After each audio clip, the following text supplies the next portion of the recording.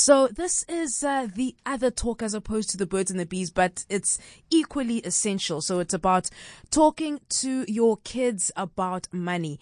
And, I think that the silver lining of any economic downturn is using this as an opportunity to educate your children, regardless of their age, about sustainable money management.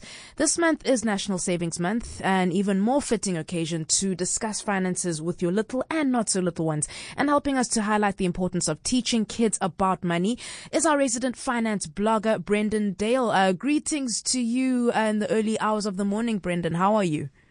Morning, Paul. Yeah, I'm doing well, thanks. Yourself? Awesome. I'm good. Thank you. Good. Thank you. And, I'm grateful that we are having this discussion because it is certainly not one to be put on the back burner. I think as soon as possible. And it's good to have this discussion with your children. And as I had mentioned earlier, this month is National Savings Month, which is actually coming to a close. But the truth of the matter is, in this current economy, parents shouldn't have to wait for a specific month or wellness campaign, should they? No, definitely not. I think that with money, it's kind of a day-to-day thing that there's always something that you can bring up or something that you can discuss with your kids, because money is a weird concept, really, if you think about it, and especially young children. I mean, they have no concept really. There's pieces of paper and coins, and you just go to the shop and you get stuff, and the sort of like the whole thing about working for money and what it actually is and the value. Those conversations you can often have. And, absolutely. And, I actually remember another financial expert had made a very profound statement. They said that money, it's the one thing, if you had to personify it, but it's money is one of those things that you have a relationship with until the day you die. So it's better to get yourself acquainted with it and know exactly how that relationship can work in your favor, which is exactly why, I think some parents, some parents maybe should actually rethink creating or maintaining the solution that there's this constant these constant and vast reserves of cash, which children never really see, but things just always magically appear. Do you agree with that sentiment? Yes, no, definitely.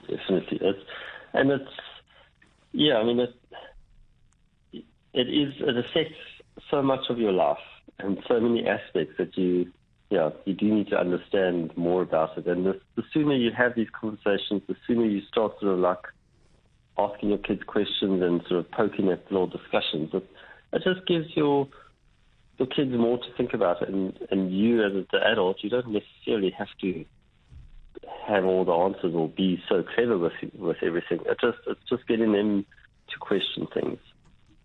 And, and it's good that they do actually ask questions. And I think, we have to be mindful that at the end of the day, this is something that you want your kids to be armed with, this knowledge, so that they don't find themselves in unpleasant financial conundrums and constant ones as they're older. And speaking of which, there's always a time to speak to children about money. And as far as their age is concerned, I'd love to ask you, which is the best age to actually start educating a child about money? How do you explain budgeting and saving to them?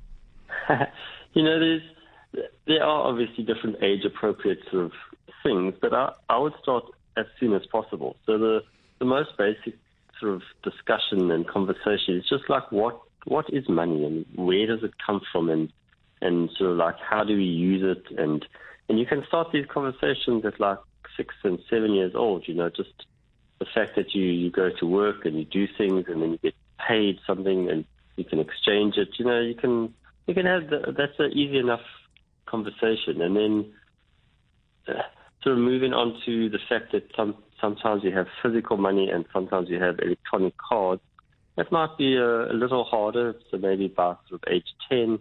But you need to, pretty much anything can be discussed, even budgeting. You can take your 10-year-old child with you to the shops and just show them that in one shop the eggs cost one price and in another shop they cost a different price, and just sort of talk about that and what can you do and how does this help you, and just like there's so many easy ways to broach the subject, and I think with kids under the age of 13 you can definitely be talking about the costs items costing different things, and you can talk about banks and what is a bank and how do you open an account and how do you save money in a bank, and those kind of things.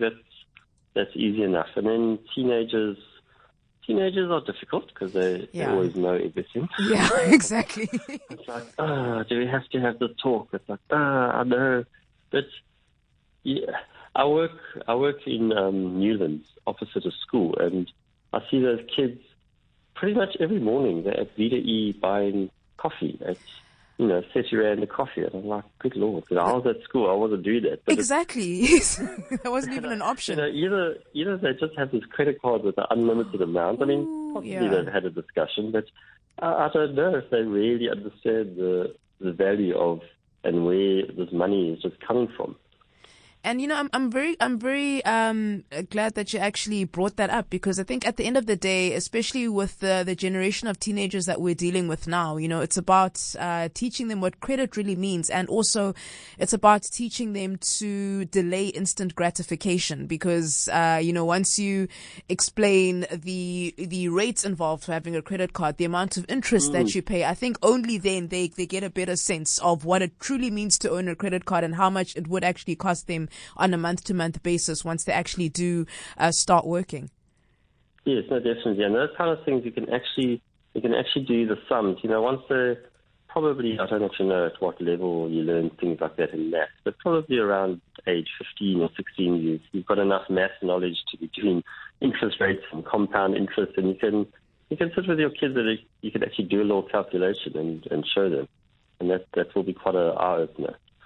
And then I also think, though, that if you think back, though, to when you were growing up, if there's things that you think, wow, I wish my parents had taught me this about money, now is your opportunity to actually fix that and teach your kids.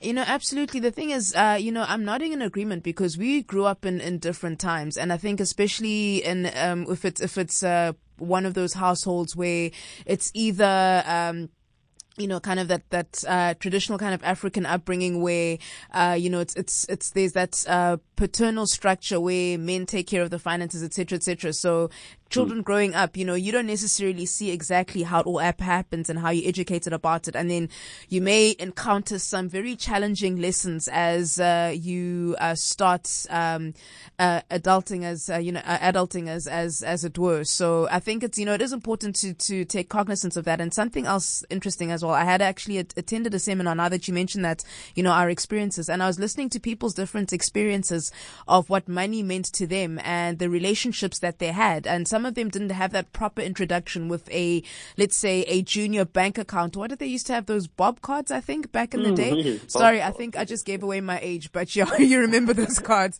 Yeah, so it's not even having that proper acquaintance with it, or some people associate it with danger because of the fact that their parents used to own a business and their parents constantly had to hide their money, or they had a weapon in the house to protect their money, etc. So, or if it was a thing of where, again, it was pretty much hidden away from them. So it's quite interesting how important it is, especially for children now. Thank goodness we've got more information, but to have that relationship with money as soon as possible.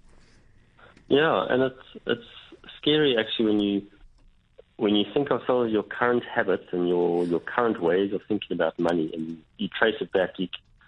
You can often find where it stems from, and it is these childhood things where you've seen something and you didn't quite understand it, or you associated it in one way, and it sticks to you. It's just like it sticks for life. And yeah, if you can give your children like a really good foundation and really good principles and stuff, you're going to set them up for life. You're going to really, it's hard to quantify. You can't compare really, but you really will be setting them up in an awesome way. Absolutely. And, I just wanted to find out your opinion on this. I know some parents may be divided over this sentiment I'm about to mention, but, with regards to, doing chores within the household, do you think, rewarding children with pocket money for doing chores is actually the right thing to do? Do you think it's the right precedent to actually set for them? Yes, this is quite a divided topic. Yeah. Personally, I think it's a nice idea. I mean, that's how I grew up. I had to wash the car and I had to do a few things. And, I don't think, I think anything can be taken too far and too extreme. But as a basic concept, I like the concept because it's teaching the kids the very basics that we all go to work, and some days you don't enjoy your work and some days it's not that great, but you need to somehow do some kind of trade or some kind of skill in order to get money. And that concept that's just life. You can't get away from that. I mean, you can get better at it and you can find more clever ways to get money, but just as a basic, I think it's a great idea. And I hear what you're saying as well, and I'm going to slightly play a devil's advocate here because as much as I understand how much setting that precedent can actually also create and instill a very healthy work ethic. But on the other hand, though, I think if it's not balanced out properly, it could also create some sense of entitlement where they feel that okay, I've washed the dishes now, so where's my R5? You know what I mean? So I think it is a fine balancing act, I think. Yeah, it's a fine balancing act, and it's also at the same time, kids need to be kids. Yes. You can't give them all your responsibility. You can't make them clean your whole house. True. Exactly. But yes, there needs to be there. I think it comes down to just sort of often having conversations and often just talking these things through and what does it mean to you and what are you going to buy with this money and why would you want to do this and just constant shaping their thoughts on money. Absolutely. It is a never-ending conversation that one has to have, that parents do have to have with their children. And, when it comes to, just about, I actually just want to shift this slightly, but, demonstrating proper examples and healthy attitudes towards money. I think sometimes, maybe parents, because, we may just be in the moment with other things and we don't actually realize how closely our children are actually watching us when it comes to our money habits. So, maybe whipping out your credit card may not always be a shining example for them. So, can you emphasize how important it is to just constantly, to the best of their ability for parents to demonstrate that example? Yeah, I think it's not just with money, it's with everything. Everything, yes. Parenthood is quite difficult. You have these people forever watching you, yes. your every move. So, but I think also, it can also, I think that you're obviously striving to set the example and do things right. But when you slip up or when things happen and you've had to now use the credit card and you're having this big fight in the car about money, you can the next day or so sit your kids down and just explain to them the stresses that you're having and why that situation came up. And I think it's just admitting when you make mistakes and chatting about it. You don't always have to be that harsh on yourself. For sure. And no, I certainly do agree with that. And I think it's, depending on the age, again, it's that factor as well. I mean, speaking to them at a level that they can understand. And also, especially not even just with, managing finances, but just across the board, when transparency is key. You just have to always make sure that you just keep all the channels of communication open, especially when it comes to this, very important, discussion. Yeah, no, definitely. And it's also one little final thing. I think it's also nice to just involve them in some day-to-day sort of aspects of your finances, like how much the electricity is costing and how much this and that. Just small little aspects here and there. And Brendan, I would love to talk more about this in greater detail, but I'm going to have to cut the conversation though. But thank you so much for your insights when it comes to talking to kids about money. And I'm sure many of the parents listening have been taking mental and I hope actual notes as well. So thank you. It's always a pleasure to speak to you and I hope you enjoy your weekend.